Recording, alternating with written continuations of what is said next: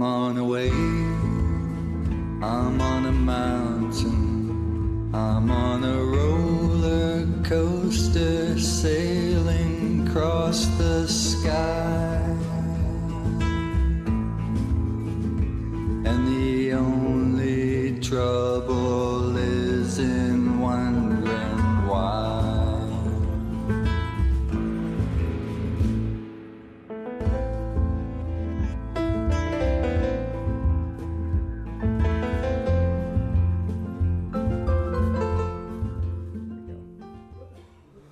Live from Salt Lake City, Utah, this is Heart of the Matter, where we do all we can to worship God in spirit and in truth.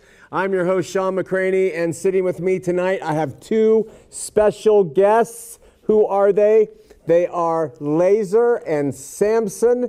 They are my grandsons. First grandson, second grandson. And it's so glad to have them on the show. So, boys, let me ask you a couple things first. We'll start with you, Laser. Laser, tell us about what you like to do. Well, I like to play video games. He does? He likes to play video games? I like to play machine games. And Samson likes to play machine games, video games and machine games. And do you boys get along with each other? Sometimes. Do you love your brother?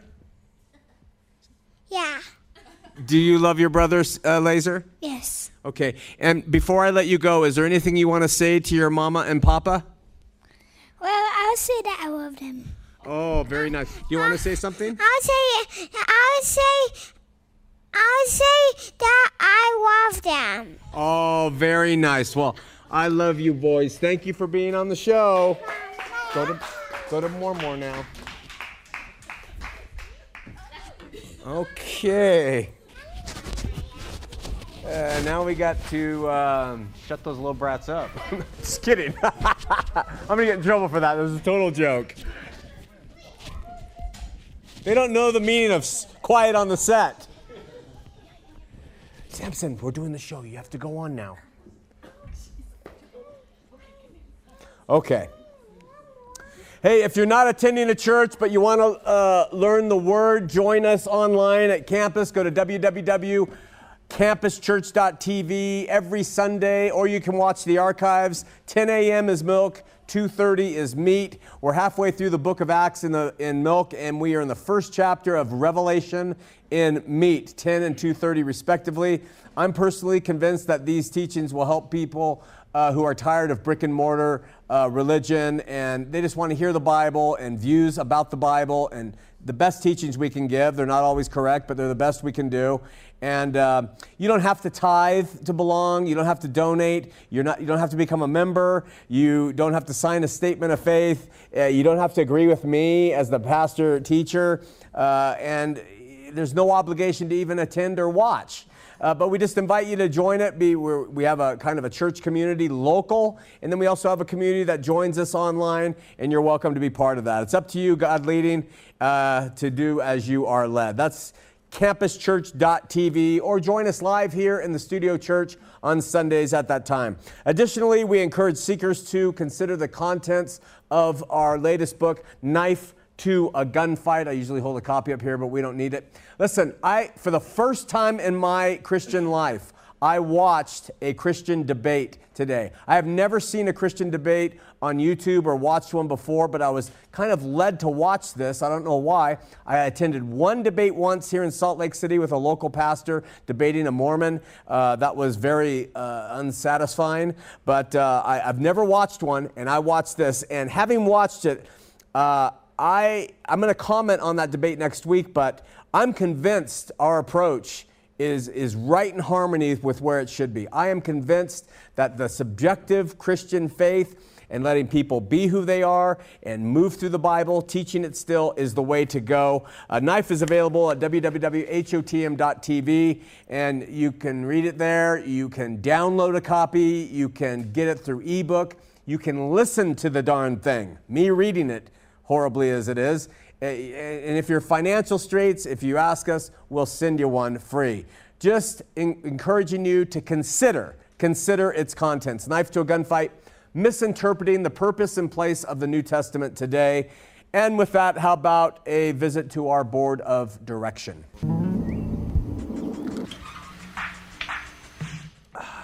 Paradoxical as we can be, I'm not going to get up and we didn't even put the board up, but we're calling it that. Got a phone call from a young man who was worried about my statement that, again, doctrine doesn't matter. After watching that debate, I am more convinced of that statement. Doctrine does not matter. But let me qualify that and explain it, and I think this is going to be beneficial. The word theos means God, and ology is the study of a thing. So theosology, theology is how we say it, is a study of God. Theology. Now, the study of God matters. It matters big time. That is a huge endeavor, and that's what reading Scripture is all about. The study of God, to know Him and His Son better. I would suggest that all Christians, if they are true Christians, that theology is vital to them. In fact, all Christians are theologians, if you want to put it that way, because all true Christians are studiers of God. Everything that we do, we're studying God in that context. We drive our car, we see a rainbow. Christians think, oh, praise God. We see a beautiful mountain range, we see a beautiful scene, we say, praise God. We have blessings, we have trials, we go to God. We study Him and His interaction with us. So we are all theologians. We are all theologians. In Scripture, God reveals all those who seek and study Him, His will and His ways and His person. And then we know that to know Him and His Son is life eternal. So in the non-Christian world, Islam and Buddhism and the like, they are theologians who study their God, or the general study of God. They're just called theologians. But true to Christianity, if you are a Christian, you're a Christian theologian. And you study the Old and the New Testament to discover God.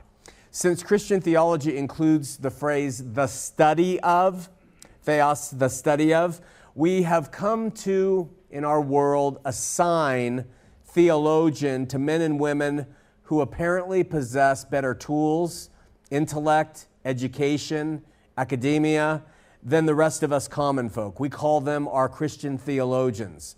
Time and experience has shown, though, that while many professional Christian theologians have added a great deal of information for us, and we learn so much from their academic tools, many a Christian theologian have allowed their intellect and those very tools to lead people far away from the true and living God. The equalizer in the study of God, the thing that makes the playing field level for all of us theologians, is the Holy Spirit. So you can take a PhD who's absent of the Holy Spirit and full of knowledge of the original ancient languages, and you can take a near illiterate who is full of the Holy Spirit, or an illiterate, and you will find more truth over here than you'll find over here. And that's just the way it works, and that's how God does it, by the weak things of the world. Now, it's not to say we don't benefit by the PhD's insights, but if they have the Spirit of God, they're far, far, far more effective. Some so-called Christian theologians have chosen to offer the world something called systematic theology. Systematic theology. And that's where they go and they take the Bible and they read through it and then they systematize the whole thing for you. But in the end, systematic theology winds up being nothing more than the Bible as seen through the mind of one man. All these guys who come up with systematic theology, in the end, it's really just their thoughts about what they think the Bible is saying. So not sure that the Bible was ever really intended to be understood through a systematic theological approach.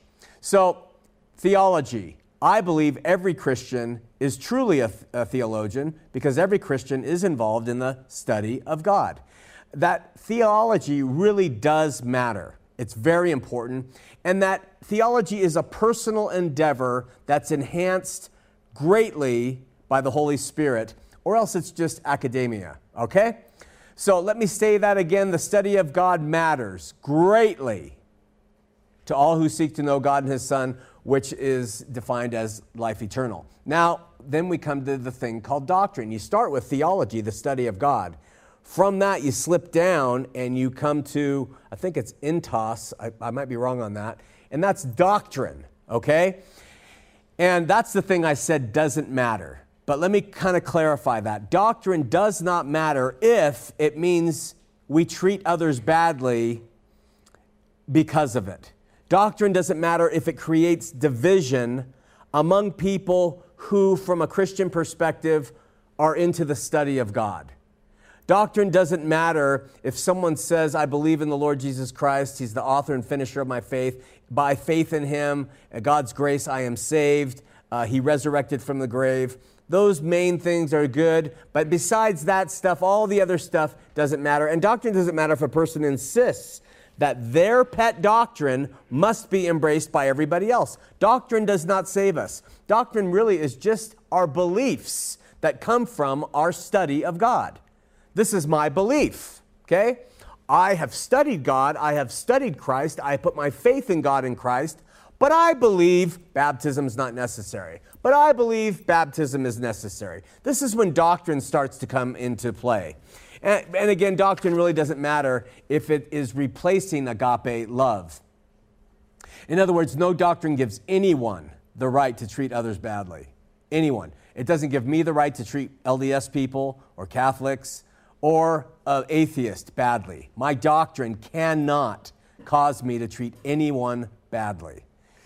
So what is doctrine? If theology is the study of God, doctrine might be the beliefs we maintain as a result of our study of God. The Greek word is didache. And from that, we get a word didactic. Didactic means when you look at someone and you say, I'm telling you this is it. That's a didactic statement. I'm telling you that you must be baptized in order to be saved. I'm telling you, you must speak in tongues. That's a didactic statement. And from didache, we get doctrine. Bottom line, doctrine is the beliefs of an individual or the beliefs of a group. And it can be any group. Philosophers have doctrines. Real estate agents have doctrines. Political parties have doctrines. And of course, denominations have them. So while it simply means what is taught, what is instructed, it is doctrine that divides. And doctrine that demands and doctrine that destroys the unity of people in their study of God is not good doctrine. So what is the doctrine of the follower of Christ? What is the doctrine? What are the beliefs of the followers of Christ? And in my study of God and Christ, I have come to believe that true doctrine of the resurrected Lord Jesus Christ is given through John the Beloved in 1 John. And we've cited this many times. It says, and whatsoever you ask, we receive of him because we keep his commandments, his instructions, his intole. That's the word, intole. His doctrine. Whatsoever we ask, we receive of him because we keep his doctrine. Okay? And do those things that are pleasing in his sight. And this is his commandment. This is his intole. This is his doctrine. That we should believe on the name of the Son of Christ and love one another as he gave us commandment. Believe, love. Our only doctrine. That's the Christian doctrine. If we could get to a point where Christians agree on that the only doctrine that we agree on is to believe and to love, I think we're going to get a lot further along. Believe on him and love one another as instructed. This is what John the Apostle forwarded here. He could have added baptism. He could have added ontology of God. He could have added a number of things, but he says this is the doctrine. So we have the study of God, and then we have the doctrine. Believe and love. We choose to live by faith, which God validates. He knows the heart and the faith that it possesses. And then we also choose to live by love, which other humans see, and by this know that we are his disciples. So everything else can be boiled down to things we disagree on and divide over, and things which can be done even in the pretense of allegiance to God. But there can be no pretense in true faith and true love. When men and women start bringing down other people's beliefs, this is what I believe from my study of God, along comes divisions and denominations and debates, and it's here that I strongly, urgently maintain that doctrine does not matter. Okay, we've been talking about the good news, and this led us into a discussion into how it's received, okay? God appoints us to believe and receive the good news. That's called the monergist way. It's one way, like monarchy. I'm a monergist. God is the monergist. And monergism says, he says you must believe, and you will. Or all people can and will freely choose to believe or not. How to discern which approach is true? We considered that the Spirit doesn't tell us alone. We talk about the Spirit being so important, primary here. But the Spirit alone doesn't tell us because the Spirit tells different Christians different things, apparently, because we all believe different things relative to how the gospel's received. So we go to the Word. We open up the Word, and the monergist finds passages that support their view, and the synergist finds passages that support their view. So the Word and the Spirit, those two combined, aren't able to solve our problem as to disagreement as to how the gospel is received.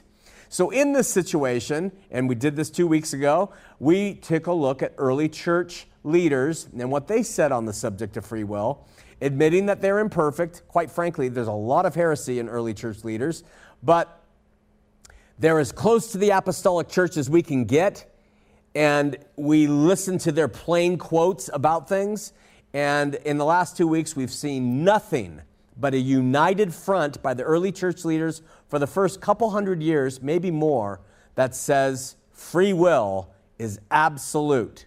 Absolute. The monergist view did not come in until Constantine in 380, 400 AD.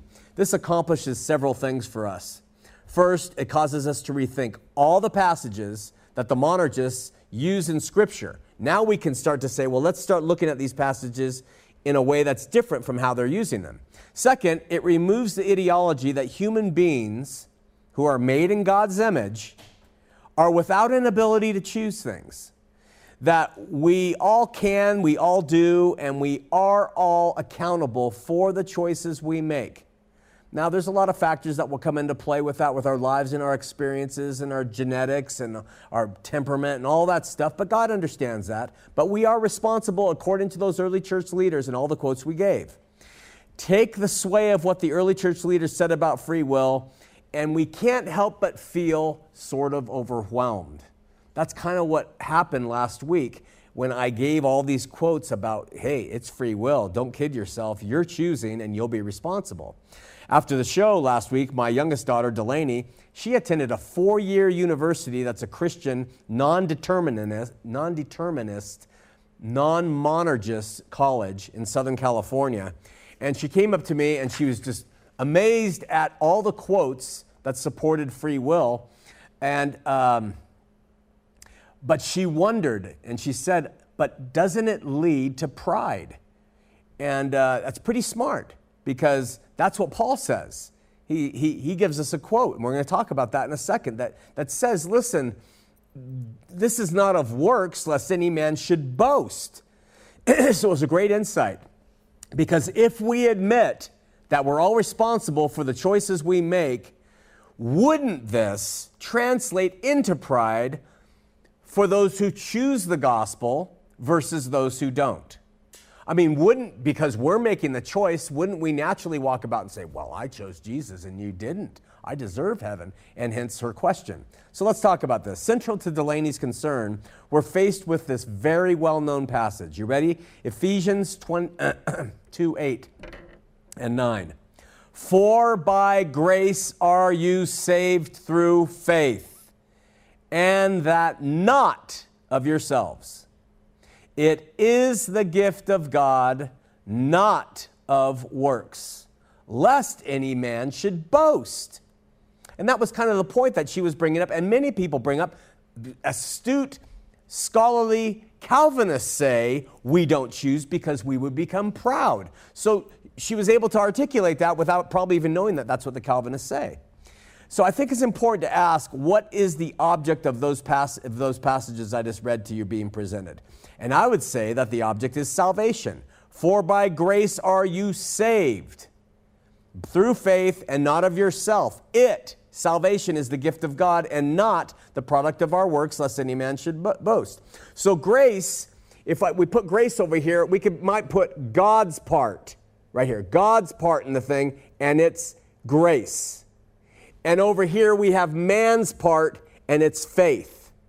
By grace are you saved through faith. And in the middle we have salvation. God has gracefully given us the gift.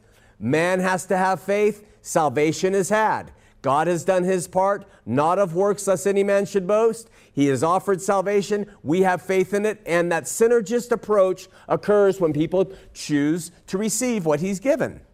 So that is the syncretist view. It is not, salvation is not the product of anything that we have done to create it. God has given us the salvation. We don't produce it.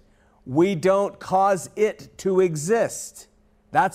Salvation has been established by him and his grace, summarized as the good news. He, through his grace, has given us that gift. We do not do anything to create it. It's been created without us. It's offered to us without our input at all. That's what it means when it says it doesn't come by your works. It comes by his efforts to bring it to us, all right? So it's kind of like automobiles. If you're going to go buy a new car, you don't go and get the car and it's missing tires and an engine, and you go and you melt rubber and you create an engine and you stick it in and you say, here's my new car.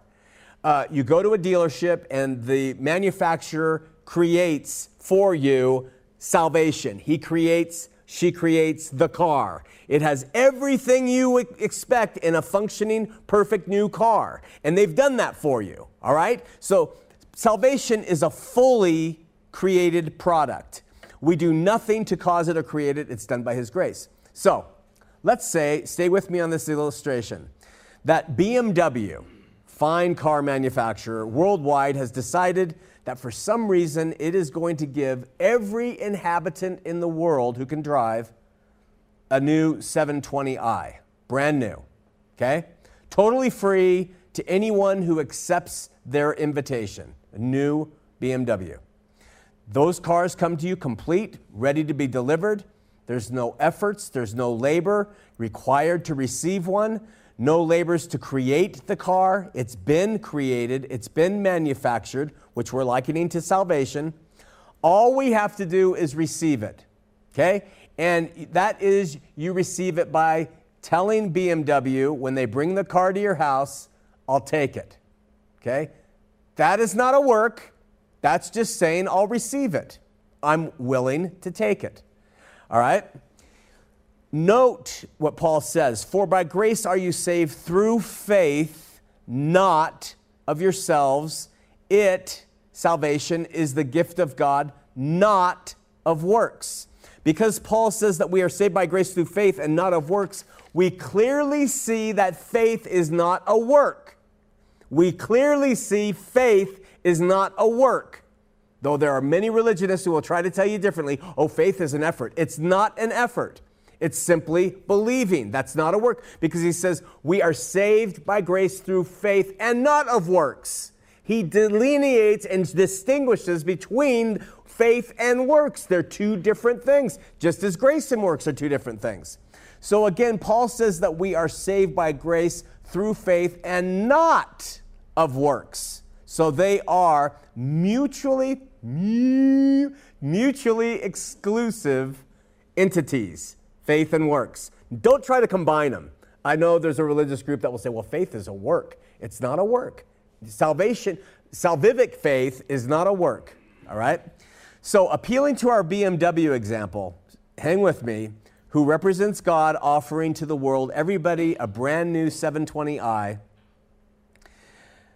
BMW has created, produced, assembled this car, and they have told the world that they will gift one to all who will receive it. All that person has to do is trust that they're going to deliver it, or when they deliver it, take it from them. Either way. There is nothing in this that is of works. Stay. So nobody has a reason to boast. Now, some might say, well, those who told BMW that they want to receive the car could look at those who said, I don't want a car, and they could say, we're smart enough to have received it. They could get proud at, this group said yes and got a free car. That group didn't, and so we're smarter, and we've all got brand new 720i's. Let's examine this, though. From a worldly, fleshly point of view, that idea may be true, because the BMW is a luxury item, and driving one, you would be esteemed in your flesh for having received it. BMW is giving away luxury automobiles. All who simply say they want it receive one. So if you're driving this thing and you're looking so cool and all the other group has one and they're looking so great, and then there's a group who didn't take advantage of it, those who are driving would probably say, you fool, you didn't receive it. How dumb, and they would boast. We might all agree that all who possess a BMW after the giveaway could see themselves as wise, and all who didn't could be looked upon as fools. But we have to admit that upon hearing that BMWs were being given away, there would be a segment in this world, probably the super rich, who would say, oh, you mean all the people in India and Africa and in the slums of the U.S. are going to be driving 720i's? I don't want one of those things. They've lost their value. They're just cheap. It's just given to everybody. They would refrain from accepting it simply because it was a free gift that had lost its value and had become cheapened. So, what if the product, stay with me, that is being given to the world wouldn't enhance the status of the person receiving it, but would instead cause them to appear foolish and poor and unwise to everybody else? Why would anyone receive such a free gift like that? One that would automatically, because this is what the gospel really does do when it's applied, make them less concerned about money, appearance, fame, power, but would instead make them meek and childlike, humble, cast out from the confines of the city.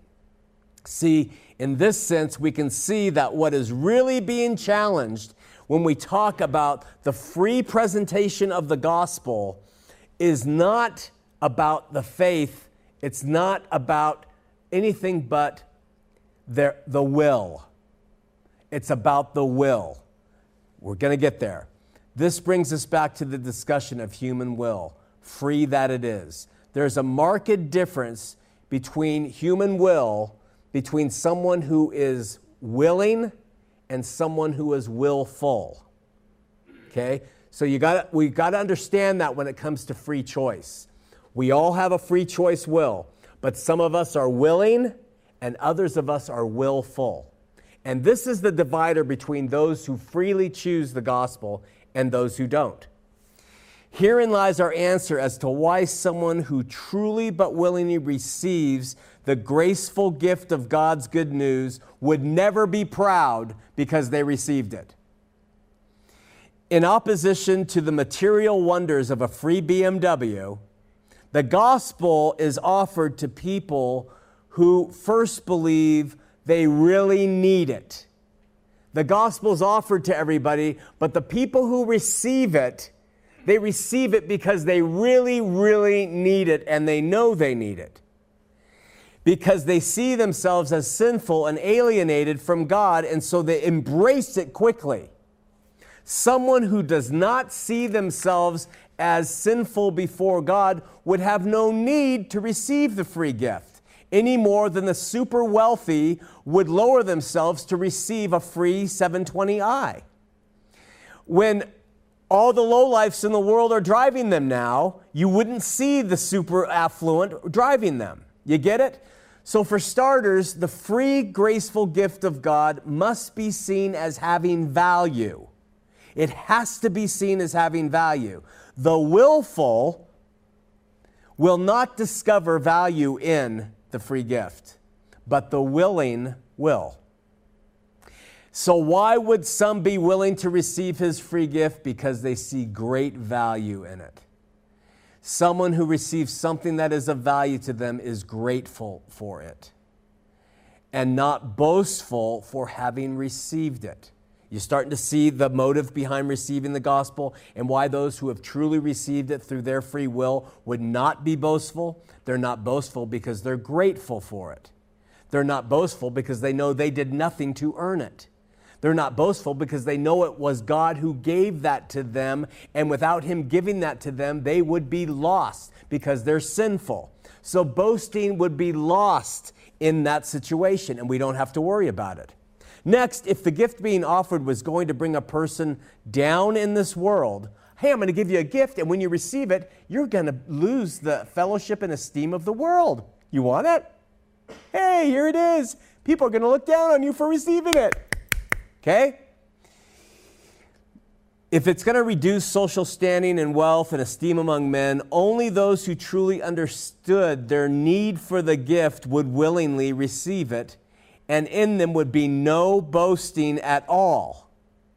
So we don't have to worry about boasting for our choice, because we only would choose something that will lower our status in the world because we know we need it, because we're sinful, because we know there's nothing we can do. We're humble, we're broken, and that's the attitude that we would take for receiving it. We might like the gift of the gospel to a mother who has a 4-year-old child, God forbid, who has stage 4 cancer. This child has stage 4 cancer. Every doctor has said there's nothing we can do. It's over. She's at home. He's in his last stages of life, and there's a knock on the door, and she opens it, and there's a man standing there, and he said, I was impressed to come and bring you this. This is some water, and if you give this to your dying boy and he drinks it, he will live. And she says, I don't have any money, and he says, it's free. And all you have to do is get him to just sip some of this water and he'll live. And desperate but uncertain, nowhere to go, anywhere, the woman accepts the water, she gives it to the boy, and he's healed. Okay? Wherein would she boast? If she was an evil woman, and there are people like this, she might go, well, I did open that door to that stranger, and I did take that water, I didn't need to, and I did cause Tommy to drink it. And he didn't want to, but I made him. You know, there might be some people out there who would do that. But most people would say, I'm so grateful that this came along.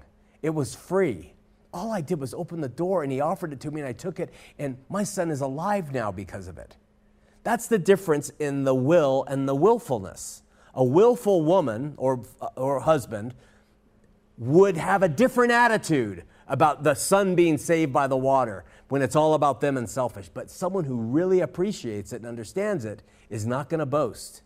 They're just going to be grateful that there's life in it. Willful people will think they don't need the good news.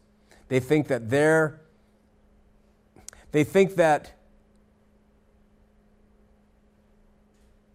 they allow themselves to boast over the good news in their lives for having chosen it. That says automatically they haven't gotten it. Automatically. Show me someone who says, I have chosen Jesus rightfully, and you need to as well. I'll show you someone who hasn't received it. It's the best way to see it. But willing people will humbly, gratefully praise God for making it available to them. They will know that they had a desperate need for the product, and they would never boast because they had the will to choose it over death. So, quickly, what about the hereafter? The very same principles continue to apply. Do we have a willful approach? When I say hereafter, I mean after becoming a Christian. So you become a Christian. Do you have a willful approach to being a Christian? I will do this. I will do that. I will work it out. I will. If you do, you'll have a boastful attitude about your faith. But if you have a willing approach, God, please, God, please, God, please, I humbly petition you, help me. Willing, you will never boast. Willful, in your Christian walk, you will boast, and you'll become a religionist. And so we have both of those things prior to coming to know Christ. There's no boasting on someone who's willing. We have that going into our Christian walk. If you're letting Him guide you, why would you boast? He's doing everything. But if you're a religionist and you're still holding the reins and you're willfully making yourself holy and right, you will boast. And then we have a problem on that end as well. Coming full circle tonight, I would suggest strongly that the study of God, theology, goes much, much further to supporting and endorsing personal willingness than doctrine. The study of God brings about a willingness, versus doctrine often brings about willfulness. And because of that, we see the difference in the final product. With that, let's open up the phone lines, 801-590-8413, 590-8413. I don't know if we're going to have any callers tonight. I got some emails. We're going to take a look at this spot and come right back.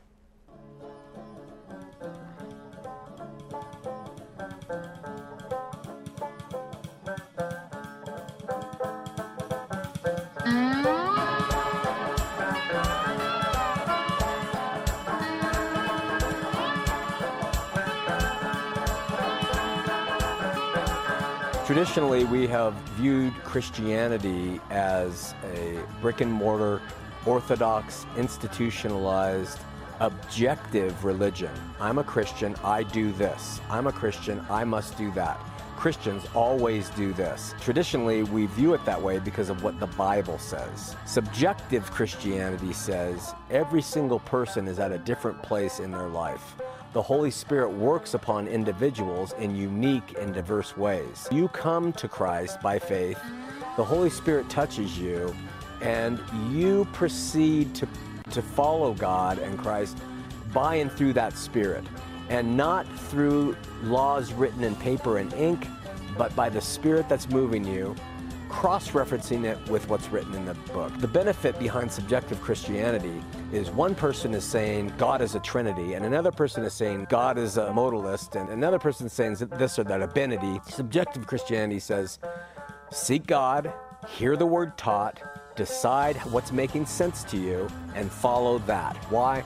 Because you're going to be responsible before God on what you believe and what you do and how you walk your life. I won't be with you as a pastor. Billy Graham isn't going to be side by side with you when you go to the gates of heaven. You go alone. Your interpretation of the word by hearing and seeing is a subjective experience, and objective religion went away when Christ returned and Jerusalem was destroyed.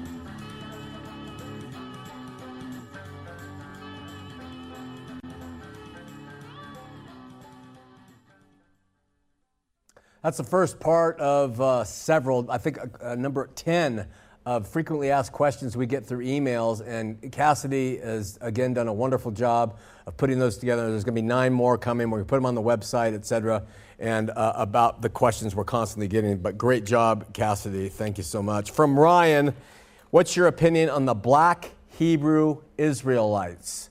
It's like asking me my opinion on the white Indian Gentiles, or the yellow Indonesian transvestites, or the Democrats, or the Republicans, or the communists, or the bicyclists. In Christ, we're all one. In Christ, we are one.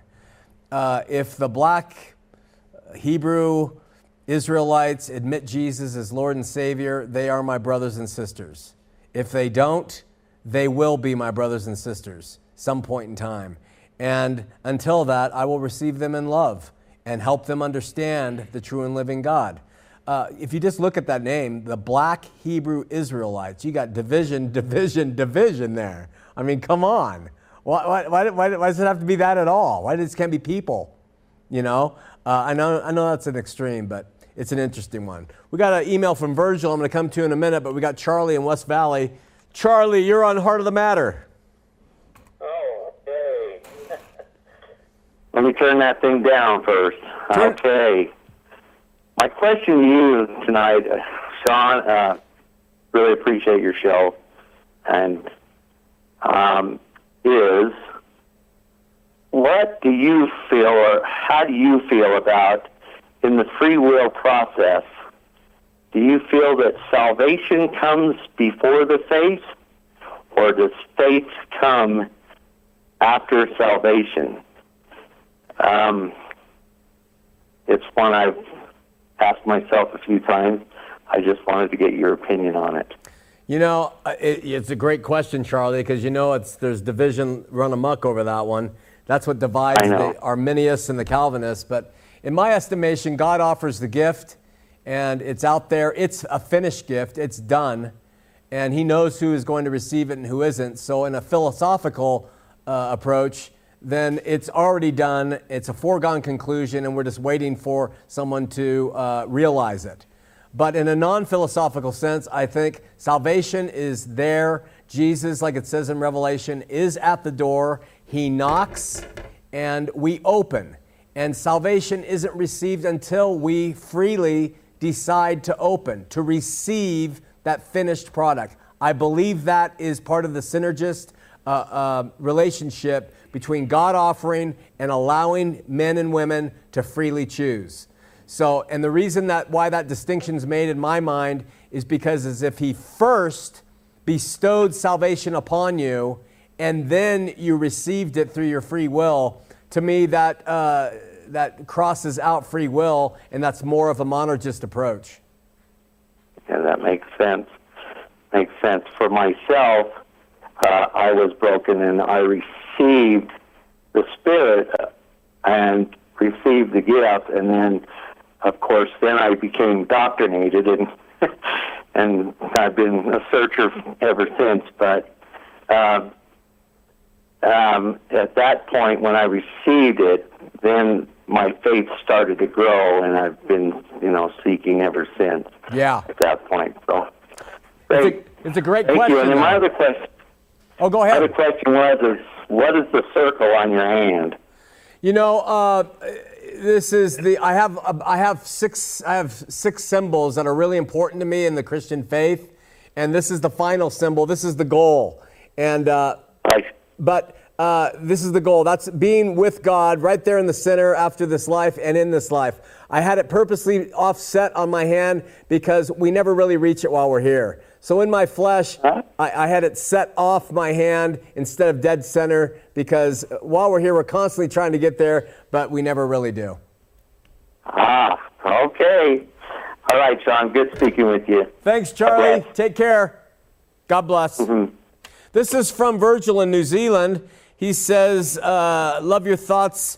My favorite so far is on subjective Christianity and preterism. Unfortunately, here in Wellington, New Zealand, every other Christian in my life is an objective Christian with a futurist view. Welcome to the world, right? He said, I'm glad I heard you speak on subjective Christianity before I went guns a-blazing with the doctrine of preterism. Now I'm a lot more gracious and rely more on the Spirit instead of being dogmatic with the Word. I don't want to be that guy at the picnic arguing. I love this. I also like your view on social and political justices. Christianity isn't about stopping abortion or gay marriage, but about Christ. It's the unseen, not the seen. Sure, I can disagree with things like abortion, but it's not a Christian thing. Like you said, Jesus and the apostles preached the kingdom, not marriage or abortion. The other interesting thing about preterism is that I'm seeing Scripture in a new light. And I'm telling you, if you consider the tenets of it, you will, when you read Scripture, things will start to unfold to you that you've never seen before. I'm no longer reading everything. I'm just applying it to me. It was to them, time, place, and circumstance. This stops a multitude of potential gaffes. He had to throw in gaffes. I wanted to say gaffe until I had this Holy Spirit say, look it up, Sean, on your phone to how to pronounce, which I did, and it's gaff. But you almost tricked me, Virgil. Anyway, I have one question. I was thinking about spreading your message around to my family and friends. Would If Then and Knife to a Gunfight be good books to help my family get a different perspective? And I think both of them would be great.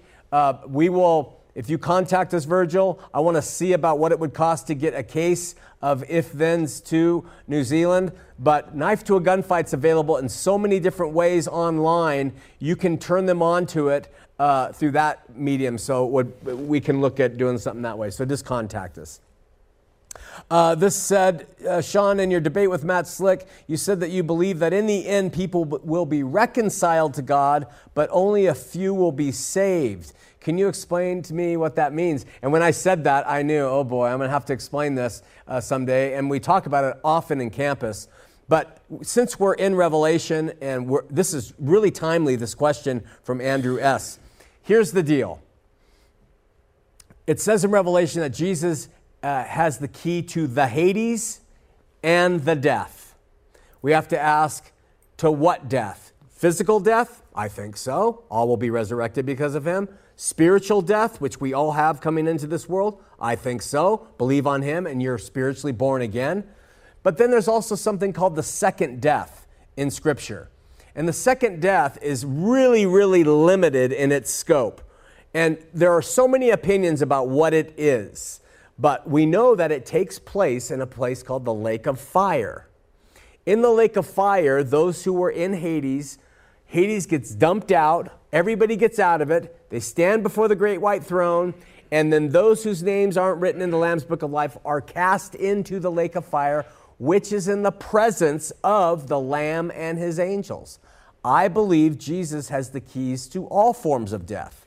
First, physical, second, spiritual, and third, the second death. Now, let me ask you a quick question. If, this is going to be radical for you, if we are born spiritually dead, and if we ultimately die physically, and those people go to Hades because they don't believe and they're dead physically, so they're spiritually dead and physically dead, Hades is dumped out, they stand before the great white throne, and they're thrown into the lake of fire to experience a second death in the presence of Jesus, who has the keys to death. What do you suppose is dying in that second death? What is it that's dying? They're already spiritually dead, and they're already physically dead. So what is dying? This has led Ellen G. White of Seventh-day Adventists to say that's annihilation. That second death is the annihilation of the soul. Scripture doesn't support annihilationism. And because it doesn't, evangelicals say that's eternal punishment in flames of fire, where you will be in there screaming your brains out in a resurrected body forever and ever. That's the second death. But I want to tell you that I believe, because of a bunch of other factors, which we haven't got into, that what is dying there is spiritual death. It's the death of spiritual death. Okay? It is the dying of being spiritually dead. And it comes by fire and brimstone, emitted from God. It's the rubbing away. It's that person who refused to accept Christ. He, in the presence of the Lamb and the angels, is having that rubbed away. That is the second death of the first spiritual death. It's a very strange concept if you've never heard it, but that's what I believe is happening. And that way Jesus will have complete victory, and God will be all in all. Now, Scripture says those who don't go to that second death, they will be priests to God in Christ forever. That's what it says. So those are the ones who are saved. Those are the ones they're saved from that lake of fire and the purging, which comes out of it. They're saved from that. They go directly to the throne of God and they become priests. They aren't hurt in the lake of fire, is how Revelation puts it. Hurt. They don't have their portion in the lake of fire, as Revelation puts it. They go directly to God. They are saved. Those who go to the lake of fire, not saved. But they will come out and all will be reconciled. Will they be reconciled as joint heirs of Christ? No. Will they be reconciled as having been saved from the lake of fire? No. Will they be reconciled so that they can be priests to God in Christ? No.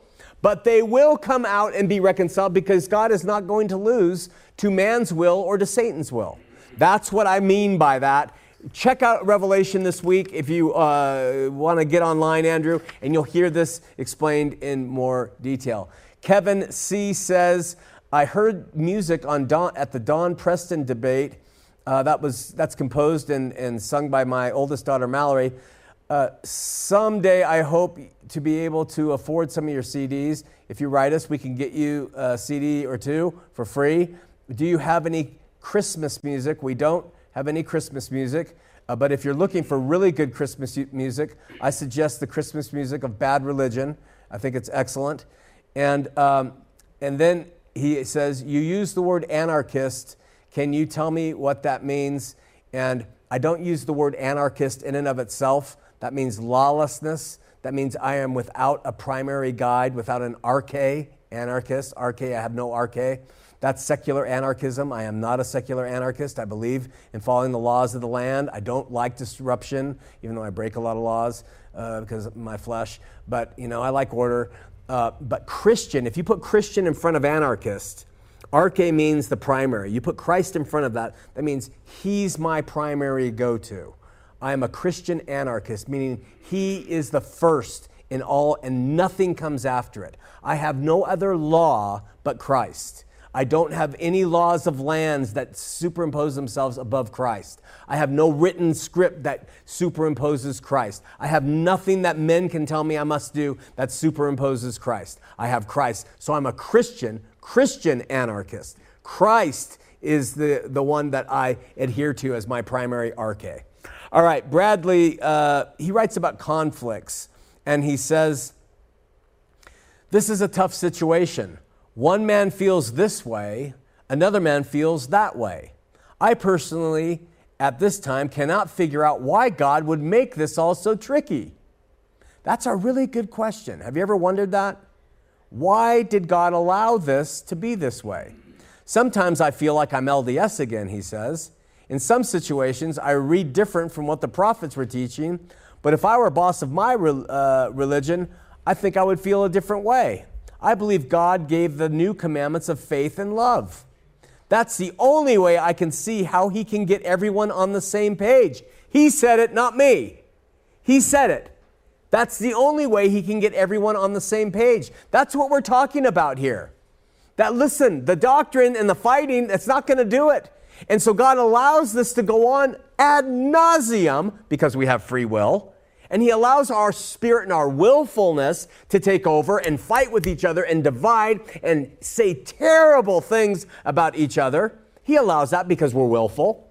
But when you get people who are willing and who will say, God, you lead, we're just going to focus on believing in you and loving others, all the rest of it goes. That's why it's the two commandments.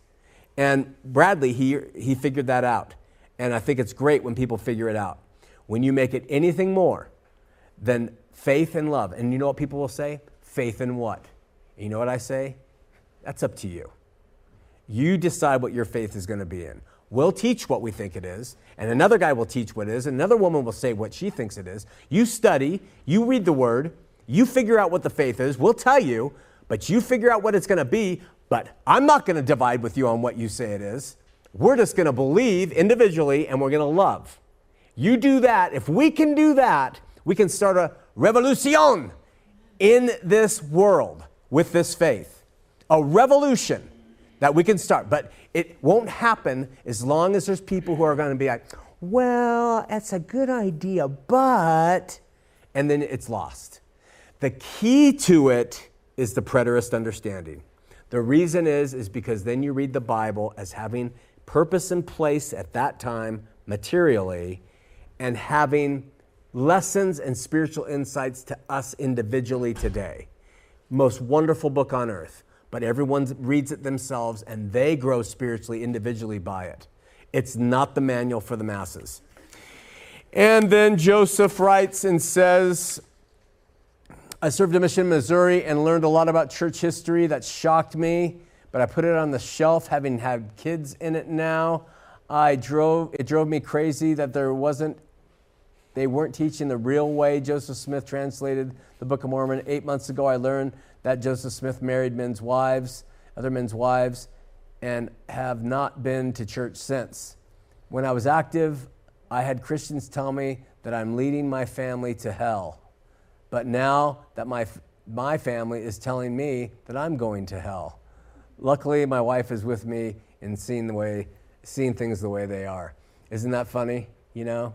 It happens to everybody. It's the old story. I got to tell it. Helen Keller, when she was really upright and strong, she was inspiring presidents. We have a picture of Dwight Eisenhower, and Helen Keller's there, and she's touching his face, and it's so patriotic, and everyone's holding up Helen Keller as just this really great woman.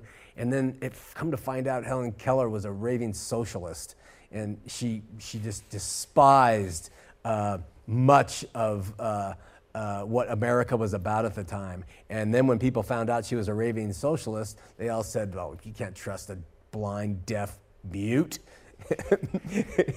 And that's what we do to each other. When I was going against the Mormons, baby, and I didn't even look at Christianity, oh, yeah, you're the best, Sean. You're so good. You got Jesus in you. And then you turn around and focus some light on the Christian faith. Oh, he doesn't know anything.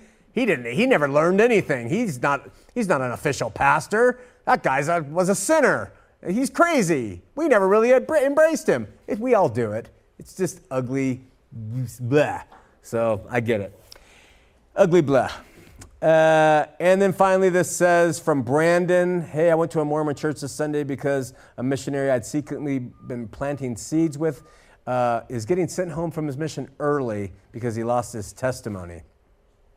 Anyway, I was in a class afterwards, and the teacher asked, what do you think it will be like when you stand before God?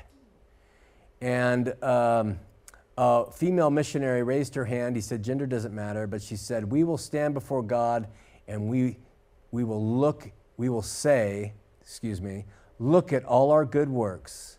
Look, God, we have kept all of your commandments, and God will be so happy with us, and he will love us. End quote. And he writes, I can't believe what she said, and then she started crying while she said it. My blood went cold, and I was depressed after hearing that. Love your books, love your show. Thanks, Sean. Yeah, someone, I think it might have been Derek, sent me a meme, and I know what it's really called. I know. They sent me a meme, and I think it was Jesus, obviously in heaven, hugging a man, and the thing above him said, I'm so grateful you never drank a cup of coffee. And so that's kind of the LDS way. You're going to go up there, and God's just going to be blown away at your righteousness, at your goodness, at how wonderful you are. He's not going to be able to hold the kingdom back from you. He's going to step back, and he's going to let you walk in because you deserve it. And really, that's what it amounts to in that faith. That's what's so troubling about it. And it does come through to their people, unfortunately, because there are many good people in that religion. Listen, join us next week. We'll continue on. We appreciate your emails that give us insight on the different things. And if you ever have comments, share them, because I learn from them, and we all growing. And we're trying to get the revolution started and moving forward. We'll see you next week here on Heart of the Matter. I'm on a ride, going nowhere. I am an existential cowboy on the wind, and I won't be coming out, I'm going in. This man's awake, a storm's arising. The dawn's awaiting till 100 monkeys know, and I can feel the light-filled monkeys start to